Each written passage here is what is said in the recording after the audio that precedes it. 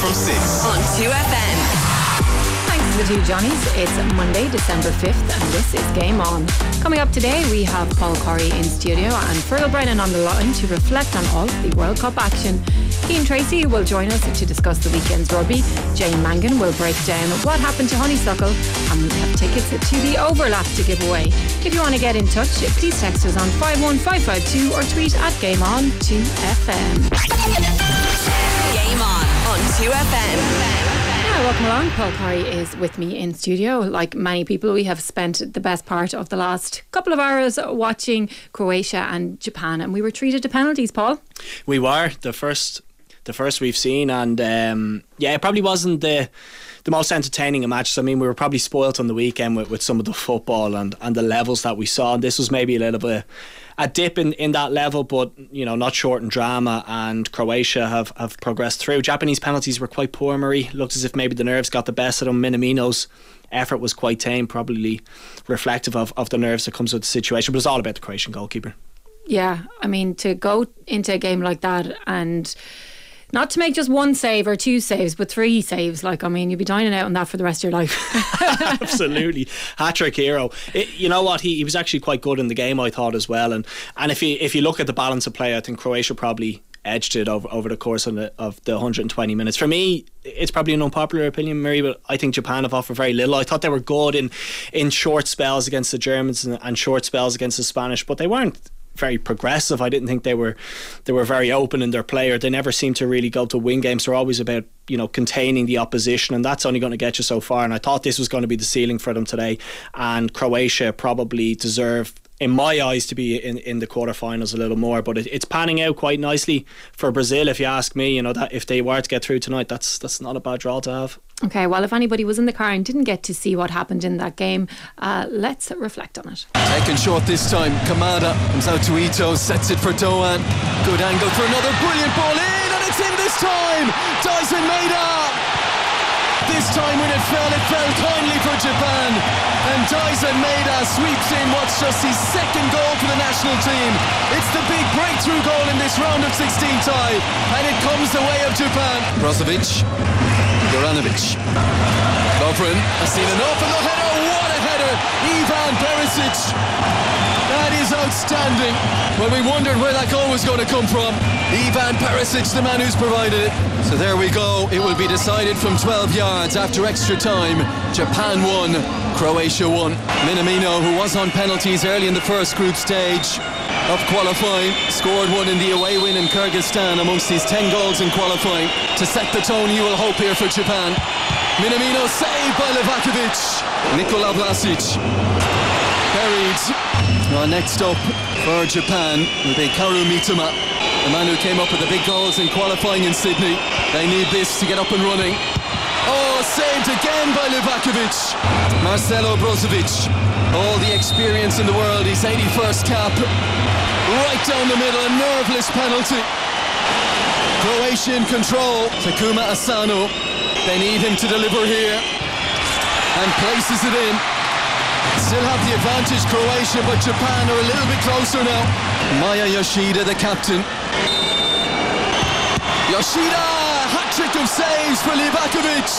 And to win it, and now to send Croatia through as he will hope, it's Mario Pasalic. Croatia on their way to a joust with Brazil or South Korea on Friday. That was Des Curran there commentating on the match that has just finished, which saw Croatia move on now to the quarter-finals. Fergal Brennan is with us on the line as well. Fergal, so far this tournament, have you been impressed with Croatia? I've been impressed in terms of the fact that they've done what I anticipated them to do. When they find themselves in difficult spots, they don't panic.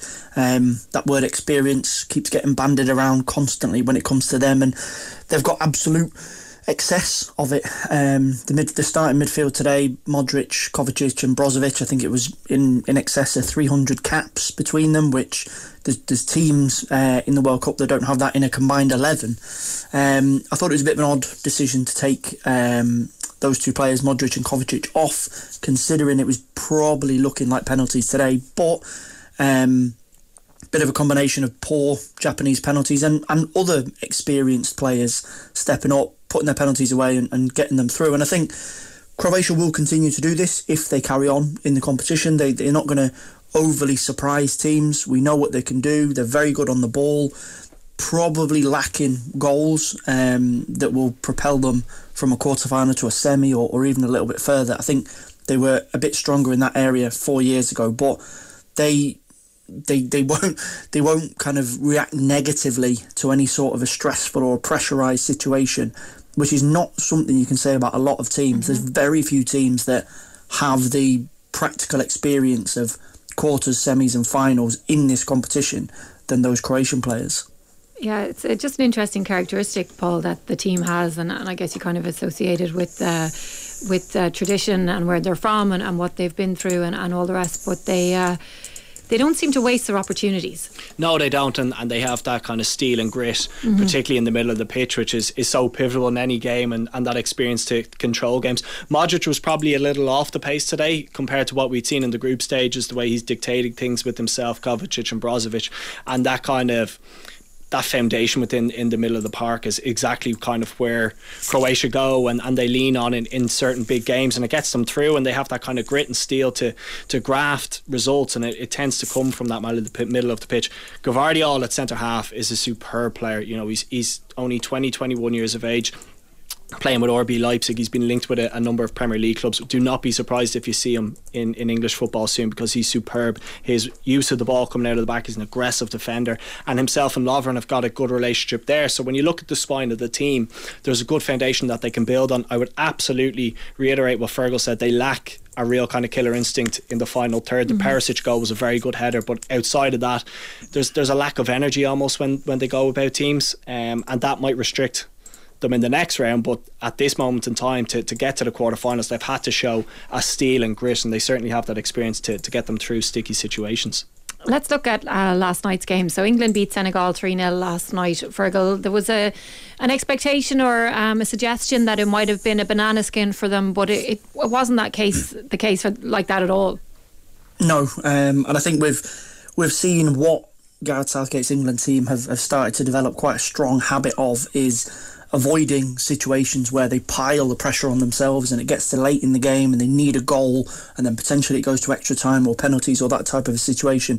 It was nervous for them right the way up until the first goal, because Senegal had a couple of chances. Jordan Pickford made one really good save, but you just felt that with the first goal and definitely with the second goal, they just took the game away from Senegal. And I think Senegal, unfortunately, is a massive what-if moment for them with no Sadio Mane, because I do genuinely think if he'd been there, we could have seen the African team, an African team breaking on into the last four, which hasn't been seen in the World Cup. But I think by half-time, and certainly probably by the hour mark, Senegal's race was run. And from England's perspective, they did exactly what they needed to do that was in front of them.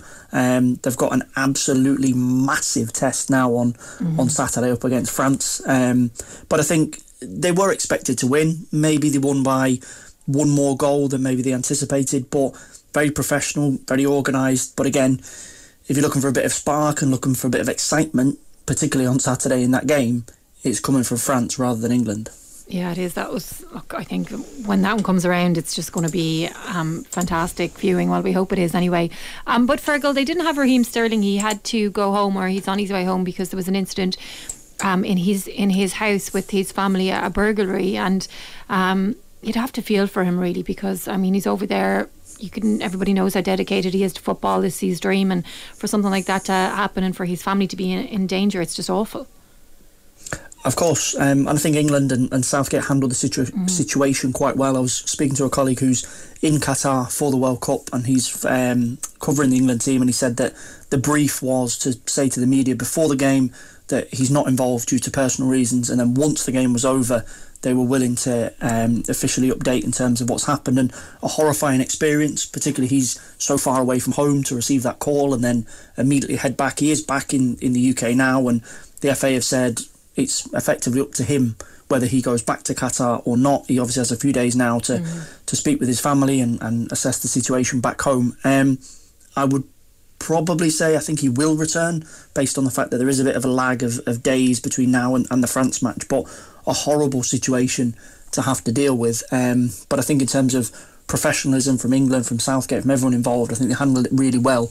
The decision is now on Raheem Sterling, and it's completely on him because it's a very personal and upsetting situation. Happens a lot, Murray. It happens, particularly you see with some of the top teams when they travel to Champions League games. If you think back to Angel Di Maria, that really kind of hampered him when he went to Manchester United, how it impacted his family. So it's an absolutely terrible situation for Sterling to find himself in.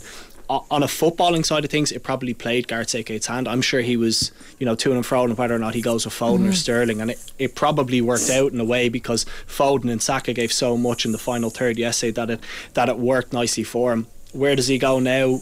Come the France game, you would have to say that Saka and Foden are in form. It'd be difficult to change them. Yeah, it really would. And it was interesting today, Fergal. Saka was asked about Kylian Mbappe while he was compared to him in ways, and his answer just saying there's only one Kylian Mbappe, and he's dead right. He is, and you just see by Mbappe in every game that he just looks absolutely hungry for this. He did an interview over the weekend where he said it's his obsession to win the World Cup. He's dedicated his whole season around it, and for as good as Saka has been, arguably England's best player, or certainly one of England's best players, Mbappe's been the best player in the tournament so far, and he is absolutely banging form, and there's going to be so much attention around him in the build-up to France playing England at the weekend. And it's not that obviously France are just focused on him, they've got a fantastic team, but at the moment he looks almost unstoppable. Yeah, he's so focused, and like that interview that you're referencing there when he was asked about Golden Boot, and he's just doesn't care, just wants to win, simple as that, Paul. And even when you're listening to that, like as a fan or as a journalist, but like imagine being his teammate and hearing that, like it's exactly what you want to hear. He exudes confidence, and the scary thing is he's gone past Ronaldo now in goal scorer World Cup finals. He's up to 9, and don't bet against him kind of chasing down Miroslav Klose. I'm sure he's looking at that target. I think it's 16 that he needs to get to, and he's obviously got a couple of games left in this competition on the basis of what we saw on the weekend. What's also frightening is Matty Cash actually had a good game at right back, and Mbappe scored 2, and he's assisted Giroud for his goal. So he was absolutely electric, Marie. He's got so much to his game. The first goal was such a good example of you can't actually give him a yard or space to operate in, because the precision and the power of the strike was absolutely excellent. And for the second goal, the one that he's actually received off Thuram, his ability to just work half a yard, that explosive pace that he has even over that kind of 1-2 yard distance, and then just the precision of the strike again. He's got so many tools to his game. He can slow you down, he can run in behind. There's times where he's given defenders 10 yards and he's putting on the afterburn, and he's almost catching up or going beyond a back four. So it's a huge dilemma for England looking at how they deal with him coming into this game, because the form that he's in, he can actually go and open teams up himself. Has anybody measured his speed against Kyle Walker's on a pitch? I'm waiting for the graphics and all the rest to come out. The one thing that would worry me about Kyle Walker is he hasn't played a lot of football coming into this competition. I thought there was instances last night that Sarr gave him a really difficult time. I think that was his first 90 minutes since October 2, which is an awful long period of time, and people are saying he's got the perfect game and he's got all the attributes to deal with him. He absolutely does when he's fully fit, but to throw him in off the back of a long injury to come up against somebody who's probably the best player in world football at the moment is a completely different story. You wouldn't be sleeping well at night, Paul. No, I wouldn't. I think Southgate would be better off going to the 5, give Trippier a right wing back, double up on Mbappe, and kind of take turns and kick lumps out of him if you have to, because that seems like the only way to stop him. Yeah, you do think that he probably will have to do that, all right. Fergal, I have to say I have been enjoying the pictures of Trent Alexander-Arnold and Jude Bellingham doing their tourist bits in Qatar. Can we read anything into that from a club point of view?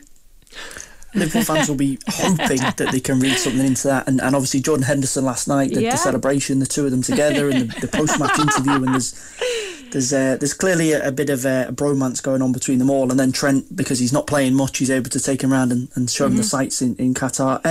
I think from a Premier League perspective, from what I'm hearing and people that I'm speaking to, Liverpool are leading the race from a Premier League side. It's just whether an offer comes in from a Real Madrid or a PSG that Liverpool will be concerned with, because of the transfer fee that Borussia Dortmund can demand. We're talking easily in excess of €100 million, potentially pushing on towards 150. That will be an issue. Liverpool's strongest card is they do seem to have a good relationship with him, with his representatives, and with Dortmund as well.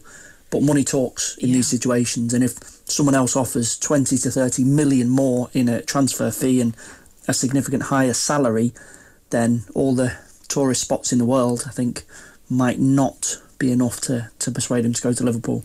I'd say Klopp is sending WhatsApp messages going, any news? I'm sure they'll do anything to get their hands on him. He was fantastic last night, wasn't he? Like, physically, he's got every attribute you could want from a centre midfield player. He's so powerful over a couple of yards. He's got the engine to get up and down the pitch. So composed for a young lad. So composed. That the goal for Harry Kane, the way he just manipulated the ball and he took it past two Senegalese players before releasing the ball to Phil Foden. Many would have rushed that pass and maybe been not as accurate as he was. I just thought he was excellent in everything that he did, but don't underestimate the effect that Jordan Henderson has had on Jude Bellingham within that middle of the pitch. The game against USA, when it was just Rice and Bellingham, they looked a little overrun, and that's probably because Bellingham likes to roam and he likes to maybe run out of the middle of the pitch.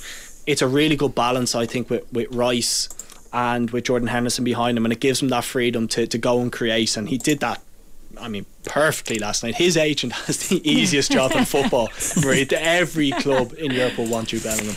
I felt a bit sorry for Henderson in the lead into this game, Fergal, because he was getting so much negativity around even picking him for selection. Now, he obviously proved a point last night, but I just couldn't get my head around this anybody but Henderson brigade. I would agree. I think in terms of his performances for Liverpool and his performances for England at major tournaments, he's been effective. He's got the experience to manage difficult situations in games, and he's got quality probably on a more consistent basis than one or two other names that could have started for England last night. And I think that's what Gareth Southgate appreciates in his game. That's what the rest of the team and the squad appreciate within his game. And without throwing too many cliches around, he does fit that mould of being a good pro, that he's demanding of himself, demanding of the players around him. But the goal shows the quality that he's got. I just think there is this idea maybe with the England team that because there is a lot of exciting players that are not getting in the team, that because he's not maybe having the kind of showbiz name of a Grealish or a Foden or a player like that it's an easy player to pick on almost. But we're talking about a Premier League winning captain, a Champions League winning captain, someone with hundreds of Premier League games worth of experience, trusted by Jurgen Klopp in some of the biggest games. I agree. I find it absolutely ridiculous. But I think a lot of it is perception. In terms of what he does in the game, a lot of it is very necessary, whereas other players do stuff in a game that make people watching it go, oh, that was impressive. But they might do that once, whereas Henderson will do 4, 5, 6 things absolutely perfectly to make sure that his team wins. Yeah, and he has that leadership as well, Paul. I mean, it's unquestionable. He does, and leadership and experience of winning those major trophies. And with Rice and Bellingham in the middle of the pitch, they're maybe not blessed with being in those kind of situations before. Rice was obviously involved in the European Championships, but at club level he's not been maybe at the elite level where he's been competing for Champions League. Bellingham is very early on in his career, so Henderson lends that, and you can hear him. Like, you can hear him even watching it at home. You can hear the communication that he has with not only the players in front of him but the players behind him, and he's got obviously the wherewithal to just organise people around him, maybe to sit in when the opposition has possession and just soak it up for a couple of minutes. So that understanding of the role, that understanding of what's needed at different moments in different games is pivotal to them, because without that, and when Mason Mount played in that central role, it looked a bit disjointed. I think when they have that basis of Henderson and Rice in the European Championships, it was Rice and Phillips, they look a better outfit. And Kane has the goal now, so you could almost expect that the floodgates might open, well, depending who they're playing. But if the fact that he has scored now takes that bit of pressure off as well, Fergal. It does, and he was asked about it in his interview after the game, and he was quite straightforward about his role within the team and how it's not just about him and about the goals that he scores, but he is huge for England, and it took him a while to get going at Euro 2020 and the World Cup in Russia a couple of years ago. There was games where he didn't score, but his performance made an impact on the team. I think there is players around him that can get goals, but you do get the sense that if England need a big moment, which they're probably going to need on Saturday against France, a penalty, a free kick, a big chance in the box, he's still their best option to put it in the back of the net and win an enormous game for them, and that's exactly what Saturday is.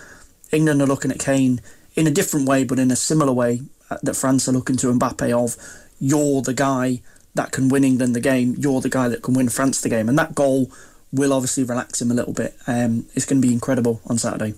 Defensively, how are France equipped, Paul? There were certainly question marks in the first half against Poland where they got could open a couple of times, particularly down Jules Koundé's side, and Zielinski had that wonderful chance in the first half to put Poland ahead. And there's a couple of question marks. I mean, Rafael Varane is a bit half-cooked coming into the competition as well, and he maybe has shown at times that he's not moving as freely as he has done previously, and there's always a question mark for me about Hugo Lloris. So there's definitely frailties that you can expose and you can get at if an England front three is up and running and playing well. Gaps most certainly there. They probably don't get a huge amount of protection without N'Golo Kante in the middle of the pitch. I'm not sure the other two have the same sort of defensive mentality that he would. So yes, there's absolutely areas within that back four that you can get at. Jules Koundé's not a natural fullback, and if you have somebody like a Saka, a Foden, a Sterling, whoever that might be, you can expose him and maybe get in behind and supply the likes of Harry Kane. The French are far more of probably an offensive team, whereby they think about going forward, they think about dominating possession. I think defensively probably it's more of a secondary thought than it is to go and attack. So yes, there's areas within that back four that you can expose and you can take advantage of, but you absolutely have to do it right at the other end, because they're so good going forward that if you commit players and try to get at them, they've got players who can hit you on the break and can really cause you problems. Fergal, we're going to leave the France-England matchups and all the rest till later in the week, but before we just finish this section of our football chat, are we going to see Ronaldo in Saudi Arabia, do you think? It does seem to have some clout to it, this story that Al Nassr have offered him a world record figure to join them. 2.5-year contract is on the table. Obviously, leaving United, there's no transfer fee involved. This does seem to be his best option. All the talk of he wants to play Champions League football and he wants to stay in Europe, nobody has been forthcoming. I think this offer is on the table. I think it's something that's being considered. I think the final decision now comes down to him, because this will be the end of his European career, his Champions League career. Is he this determined to continue to make money and continue to play for Portugal? There's also the possibility that he could be an ambassador for the Saudi Arabian bid for the 2030 World Cup. I think it has got a strong potential to happen. I think it's either the Middle East or the US for him. He's not going to be kicking his heels for the rest of the season, and I think if he can be convinced by the huge pay packet and everything else that comes with it, I think it could happen. Isn't Messi signed up with the Saudis as well? He's kind of fronting the World Cup campaign, or he's in some sort of a role there. But I mean, we're not really talking about that at the moment, which is terrible. We're just talking about wanting him to win this, but that's lurking in the background as well. Like there is, he is tainted because of that. Yeah, I mean, I'd much rather speak about Messi's magic on the weekend, but we can't ignore what is going on there. And if Ronaldo was to join that campaign, it would you would certainly have to ask questions about the character. Do they need the money? I read Rory McIlroy's article at the weekend, and he's talking about Live Golf, and he asked that question, like, how much do you need? Like, when do you say, okay, I have enough now, I don't need to go and promote a country like that? And he's right. He said it before. I'm still going to use the 4 same rooms in my house. I'm still going to use the exact same toothbrush. Like, it's not going to make a huge difference. And you look at these players as well and wonder the exact same. Like, how much do they need, and at what cost? Okay, well, we'll keep an eye on that, and we'll see what Messi gets up to as well. But it is definitely something that is starting to rear its head as the tournament goes on and it becomes more clear and more into focus how deep Messi's relationship is with the 2030 bid from Saudi. Fergal, we will chat to you in a little bit. We're going to look ahead to Brazil and South Korea later on in the programme, but we'll say goodbye for now. Paul, stay with us as well. We have lots more to come in this hour. And just before we do take a break, we have a competition. The Overlap, the Sky Sports YouTube channel featuring Roy Keane, Gary Neville and Jamie Carragher, have announced their very first Irish live show in the 3 Arena on the 23rd of March next year. That's exciting. Roy Keane in the 3 Arena. So the trio will lift the lid on their celebrated playing careers, as well as delve deep into today's hottest sporting issues and field questions from the audience. You can expect insightful opinion and more than the odd heated exchange. Tickets go on sale this Friday at 10 a.m. and we want to give you the chance to win a pair to their show every day this week. All you have to do is answer the following question. Which overlap pundit once played for Cove Ramblers? Simply text your answer to 51552 and make sure to include your full name, county and email address in your text.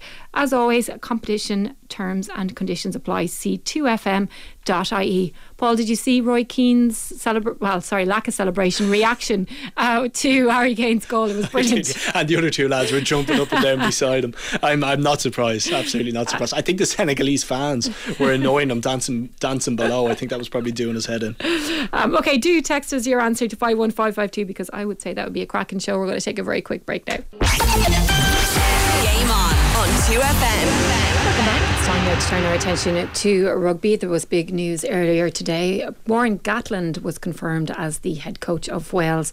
There was lots of reports that he would be, and he was. Cian Tracy is with us now in studio. A surprise to no one, I guess, Cian.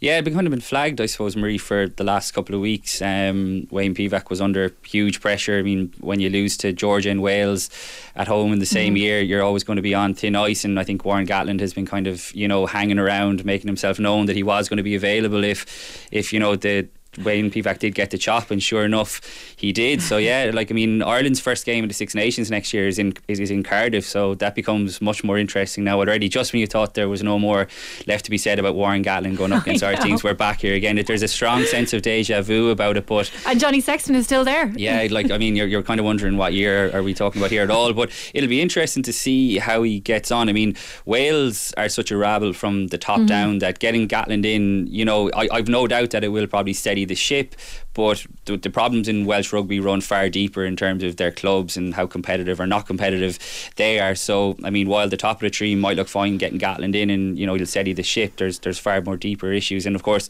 Sean Edwards won't be there with him as well, and he was a major part of his success when he was successful at Wales, and he's now having great things with France. So what do you think is attracting him back to Wales? I would imagine a big fat paycheck is probably one of the things. But he's been he lived in Wales for so long with his wife. He was gone, and he went back to New Zealand and he took over the Chiefs, and it didn't go particularly well for him back there. And I'd say there's probably a comfort in knowing, you come back to Wales. It's funny, a lot of people will say, he's loved in Wales, but a lot of the time he got criticism for the style of play he was playing, Warren Ball. And if we think back to the Lions tour last year, in terms of the rugby he had the Lions playing, it wasn't great. So and it's a project, as well. It's not like he's going into a situation, as you outlined, that it's all rosy. It's going to be a lot of work. This is it. They've looked at, clearly the WRU have looked at what South Africa did at the previous World Cup, but Rassie Erasmus had 18 months to turn things around, and probably South Africa were a little bit more steady maybe than Wales were. So the game has moved on as well, which we saw on the Lions tour. So I think Warren Gatland is going to have to adapt as well. And he doesn't have the same quality of players that he had when he was winning Grand Slams and doing unbelievable things at Wales. You'd have to say they do have quality within the squad. They have a few young players coming through, but by and large it's not the same standard of squad that he would have been used to working in. So how do you think he's going to go? I think he'll do well next year, to be honest with you, because I think the players, if there's one thing he'll do, the players want to play for him. And like I said, Ireland are going there first up in Cardiff, and if Wayne Pivac had been in charge and you look at how much of a rabble they've been, you'd probably been quietly confident. But I think the complexion of even that game alone changes.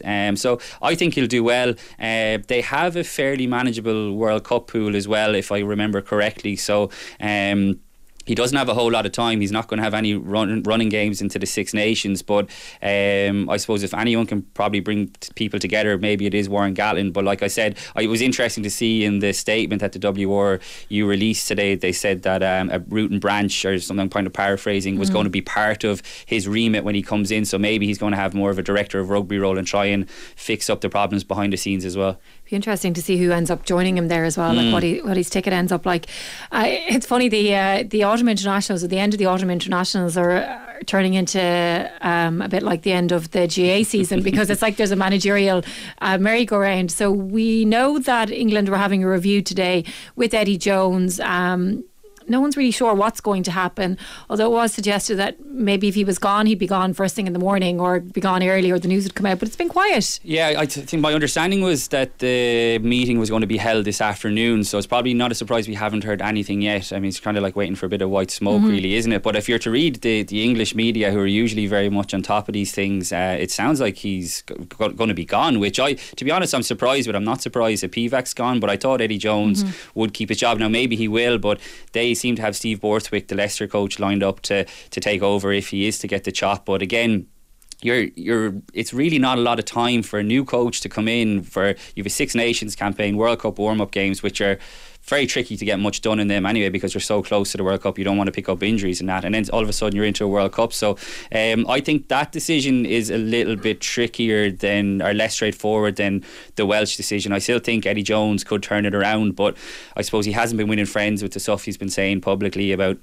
you know, he doesn't care what people think, and that you get the paying fans going to Twickenham are the ones who really should be caring about, because they're the ones who keep him in a job, essentially, you know. And there's talk that ticket sales for next year's Six Nations games in Twickenham are not going well, and a lot of that is down to the style of rugby that England have been playing as well, because they haven't been playing well at all. And you look at in the Premiership in particular at the moment, a lot of teams have kind of moved away from that kind of attritional style, whereas England are still stuck in it. So you're seeing guys like Marcus Smith, who's really struggled to translate his form with Harlequins into England, and a lot of that is down to the structures, I think, that they've been playing. So it'll be interesting. We just got to keep our eyes peeled on Twitter for the white smoke, I think. Yeah. Okay, so what about the URC this weekend? So Munster have now won 3 games on the bounce. Yeah, Munster's definitely green shoots, I think, over the last few weeks, and that was a very, very impressive win that they got over in Edinburgh. I think it was 31 unanswered points that they scored. They had a poor start, and you were kind of thinking, wow, this could be, you know, 1 step forward, 2 steps back. But I think the game down in Cork in Porky Queeve, I think we were chatting about it a couple of weeks ago, that has really given them a lift. And at the time, it was kind of an easy thing to say, oh, you know, it was a free shot, but you can see that there's been tangible progress. I think you're starting to see more signs of Mike Prendergast's attacking game plan, and they're mixing, I think, their game well. I think under Johan van Graan they were guilty of kind of going too far the other way, and they haven't kind of forgotten their roots and what they're good at in terms of the maul and things like that. But we're starting to see, you know, like a guy like Antoine Frisch is making a big difference in terms of getting the ball into the wider channels. Joey Carberry, I thought, was excellent in that game.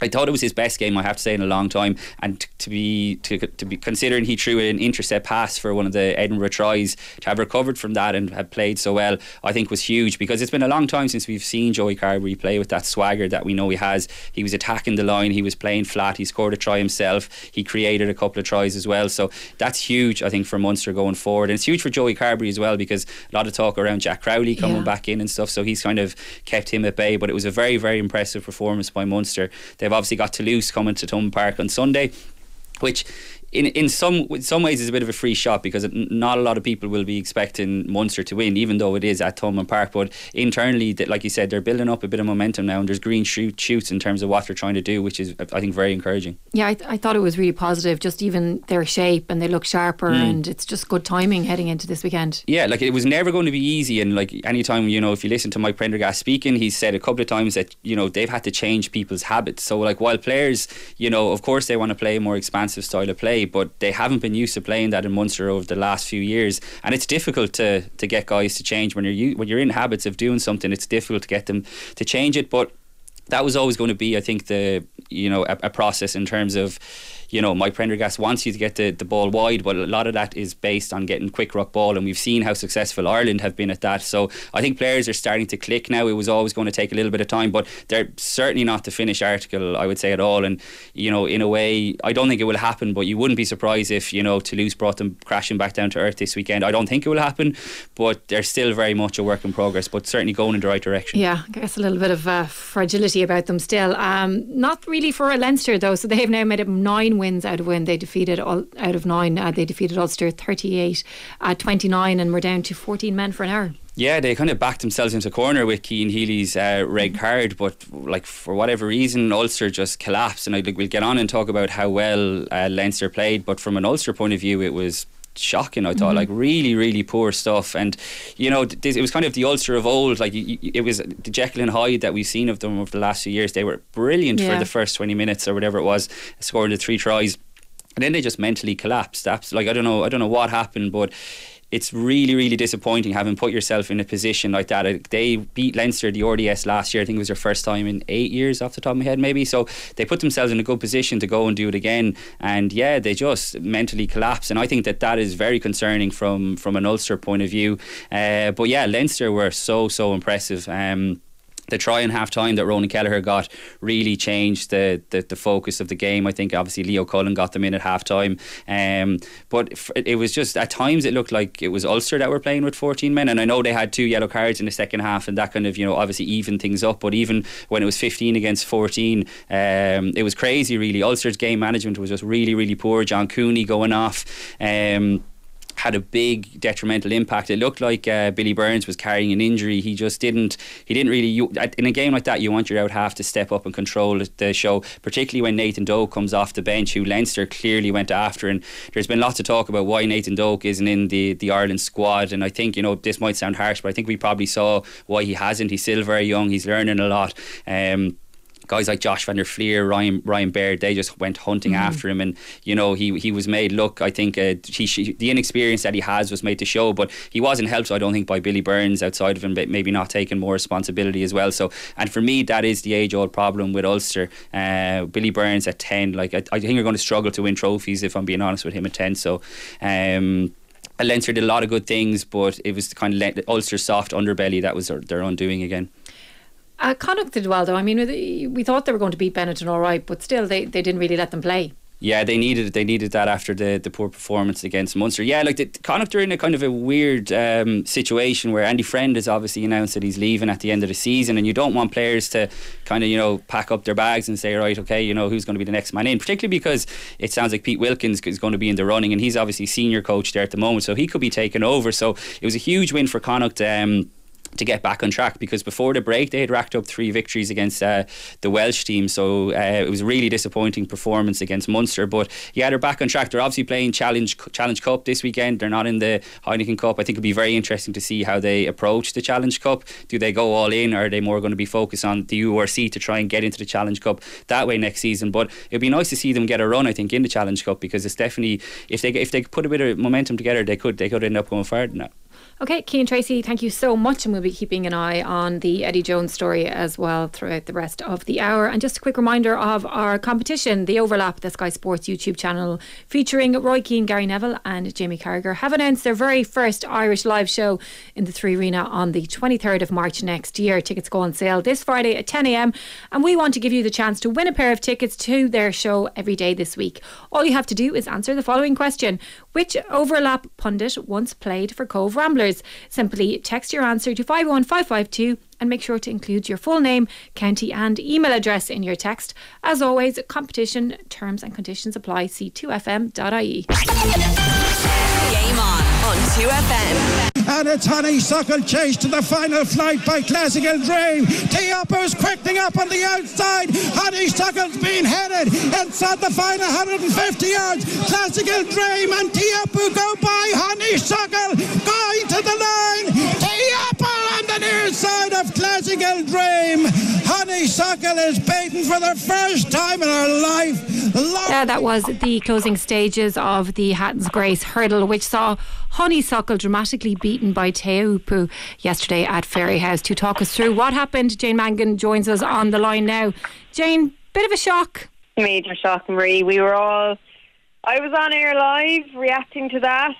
There was a lot of people came to Fairyhouse yesterday because she is a filly that has garnered such a following, and if I'm honest, once I was over the shock of the initial result, when you measure it up, I actually thought it was a good run. Yes, she lost her unbeaten record. That was disappointing, and I'm sure people were as just disappointed for the mare to get beaten herself than everything else. But I think when you consider she's only a length or a length and a half behind a horse called Classical Dream, who's rated 163, you could argue that she probably ran better yesterday in defeat than she did when she won, beating Ronald Pump last year. So one thing I will say is she went down fighting, she battled, and if she was to meet those two rivals on good ground over 2 miles, I'd be confident she turned the form around. But yesterday was Tehupo's day. He's a 5-year-old and he's an improving horse who likes soft ground. So he's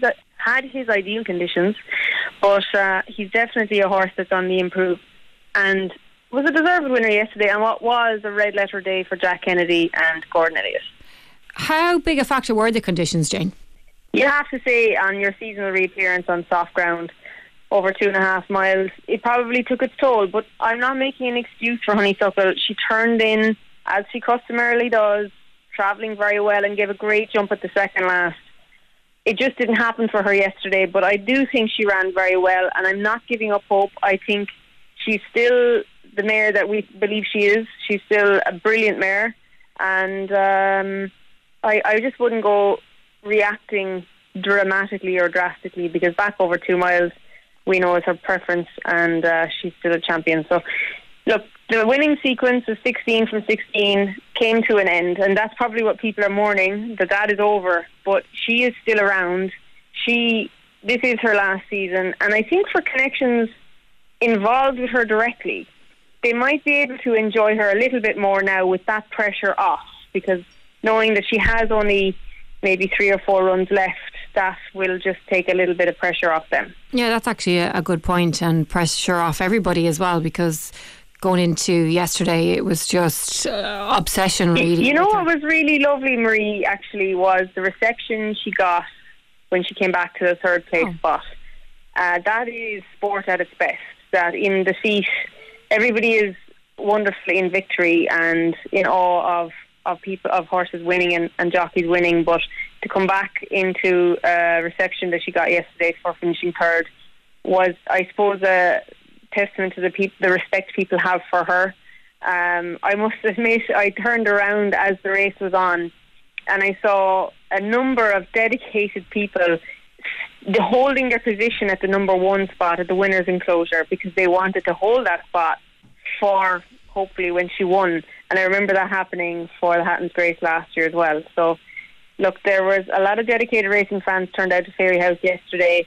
They maybe didn't get the results they were expecting, but if you turn up to the Dublin Racing Festival, where we're likely to next see her, hopefully we'll see her back at her best. Was there anything that Rachel Blackmore could have done differently? I don't think so. I think the race went perfectly to plan. She was in the position she wanted to be in, as she usually rides her that way, and Paul Townend was tracking her. He was the eventual second, and Jack Kennedy was right beside Paul Townend. He's your eventual winner. So as tactics go, I think everything went to plan, and there is no excuse. She just got beaten. I think she ran a very good race. She's not gone by any means. I think she can still be a force to be reckoned with in this year's Champion Hurdle Division. But it was a fantastic renewal of the Hatton's Grace. It was a very strong renewal of the race, and as I said, I think it was probably a stronger race yesterday than when she won it last year, and it was probably as good a performance from her. I guess all good things have to come to an end, but I did think Henry de Bromhead was pretty disappointed afterwards in his interview. He was, but again, magnanimous in defeat, you know, he knew the day was going to come, and I think to go out in your shield as she did, the way she battled, is better than a Shishkin pulling up in the champion chase or a massive, you know, a head-scratching problem where you're thinking, is she gone? Which is, you know, a case in point where they had maybe with that Plutar this year in the Betfair Chase, that now he has to come back and prove his well-being, whereas we know Honeysuckle is come back, she's well, she's ran well, and they can build on that because it's her first season of reappearance. And as horses get older, a little bit like people, they're a little bit harder to get fit at not home. Us, though, Jane, not maybe she might have just needed the competition as well. But look, ultimately, they're obviously going to be disappointed because they've been on this fairy tale journey with her, and that journey will continue. I still think she's as good as she might ever be, but she needs to prove that now next time we see her in February. Okay, well, look, we'll be keeping an eye on her anyway, for sure. So there were 2 other Grade 1s yesterday, Jane, that you were telling us about on Friday, and Mighty Potter made a statement in the Bar 1 Racing Drinmore Novice Chase at Fairyhouse. Yeah, a marvellous performance from him and from Jack Kennedy, because he probably was in front sooner than he would have wanted. He made a couple of novice-y errors, which showed his inexperience, having won his beginner's chase at Downroy. He was going straight into Grade 1 company, and he was in against stiff competition. The horse of Willie Mullins is finished second. Gaillard de Manila is a very high rating over fences. He's a Grade 1 placed horse, and a horse who was third in the Irish Grand National and far more experience than Mighty Potter. But Mighty Potter looked the winner everywhere, and he travelled with such ease and fluency. And the horse that was third, Banbridge, an Arkle trial winner for Joseph O'Brien at Cheltenham. So it was a very strong renewal of the Drinmore, if you were to draw a parallel between that and the Henry VIII chase, which was run at Sandown, where John Bond won impressive. There was way more depth to the race in Fairyhouse, and if those two horses were ever to meet, it would be a spectacular duel between the pair of them. And of course the Royal Bond was a huge result for Barry O'Connell. We know him as an owner, we've known him as a former rider, but now as a trainer he got his first Grade 1 on the board, and in the hands of Michael O'Sullivan, who's a 22-year-old guy from Mallow, County Cork. He turned pro this summer. He's got an ag science degree to his name in college. He's done an awful lot of work in a short space of time, and he gave his horse the ride that Barry Geraghty really was to be proud of. He was so cool. Things didn't go to plan through the race. He got inconvenienced by Hercule de Soy making a mistake, but on Marine Nationale he had so much confidence to wait and make his manoeuvre just before the last, in which case his horse makes an absolutely dreadful mistake. It looks like he hands the initiative to Jack Kennedy on Irish Point, but he had the gears, the speed to pick him up before the line, and it was a head bobber. But you'd have to think that Marine Nationale has an awful lot of pace, and on better ground over 2 miles, maybe in the Supreme Novices, he could be a huge horse for Barry Conlon and Michael O'Sullivan. Well, Jane, you gave me some advice. You said to keep an eye out for Facile Vega, and I did, and it was worth looking. Yeah, I think anybody in the world, anything, could have told you to keep an eye out for Facile Vega. He's so well named. He's just everything facile you would think, everything just the name suggests he is. And it's been a while since I've seen a horse run through the winning post after running 2 miles as strong as he has. I ventured to say is probably Understow is the last time I've seen a horse do that. He had the reputation from last year. We know how good he was in bumpers, but his fluency over hurdles is natural, and he kind of looks like you have no idea where his ceiling lies, and that is telling you something after a horse has won a pair of Grade 1s. That's exciting. And anything else, Jane, from the weekend? Well, of course, you have to mention Tingle Creek. A lot of eyes were on Shishkin. We hadn't seen him since he blew out in the champion chase, and Grenadine, the reigning champion, was in there for Paul Nicholls, who's winning all around him in the UK at the moment. But hats off to Alan King, who got a lot of stick for pulling out Edwardstone out of Ascot a couple of weeks ago. He waited with his Arkle winner, and the patience was rewarded. Tom Cannon gave him a comfortable ride in behind the leaders. He waited until 2 out to press the button, and he ultimately pulled away from a horse rated 171. So Edwardstone definitely throws his hat into the champion chase ring straight from novice ranks. He's a real force this year, and hopefully this Sunday in Cork we'll see the return of an Erguline in the Hillyway chase, the race where he started his champion chase campaign last year, and let's see if we can lay down our own gauntlet. But as it stands, Edwardstone is a horse to follow this year. Very good, Jane. We will check in with you again on Friday. Thank you for all of that. It was a very enjoyable weekend of racing, I have to say, and we'll talk to you soon. Game on 2FM. Welcome back. We are just minutes away from the Brazil-South Korea team. It's kicking off at 7 o'clock and it is on RTE television. Paul Corey, I'd imagine there's a lot of Brazilian team news. There is, and there's only one survivor from the other night, and that is Militao, who comes in at right back. So 10 changes from that team, which is huge for Brazil. The majority of these players won't have played for a week. And the big news, I guess, Marie, is Neymar starts.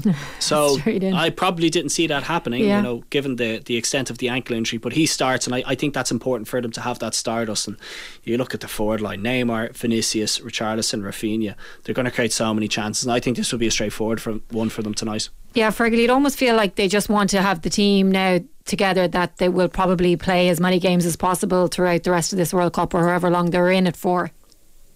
Yeah, I mean, you look at this team tonight, and if as expected Brazil get through and then they want to power on and on and on, I can't see this being too different than the team you would anticipate Brazil to play in every game. Neymar back, obviously it's something that they will keep an eye on because he's been effectively rushed through his rehabilitation. Hopefully there won't be a breakdown in this.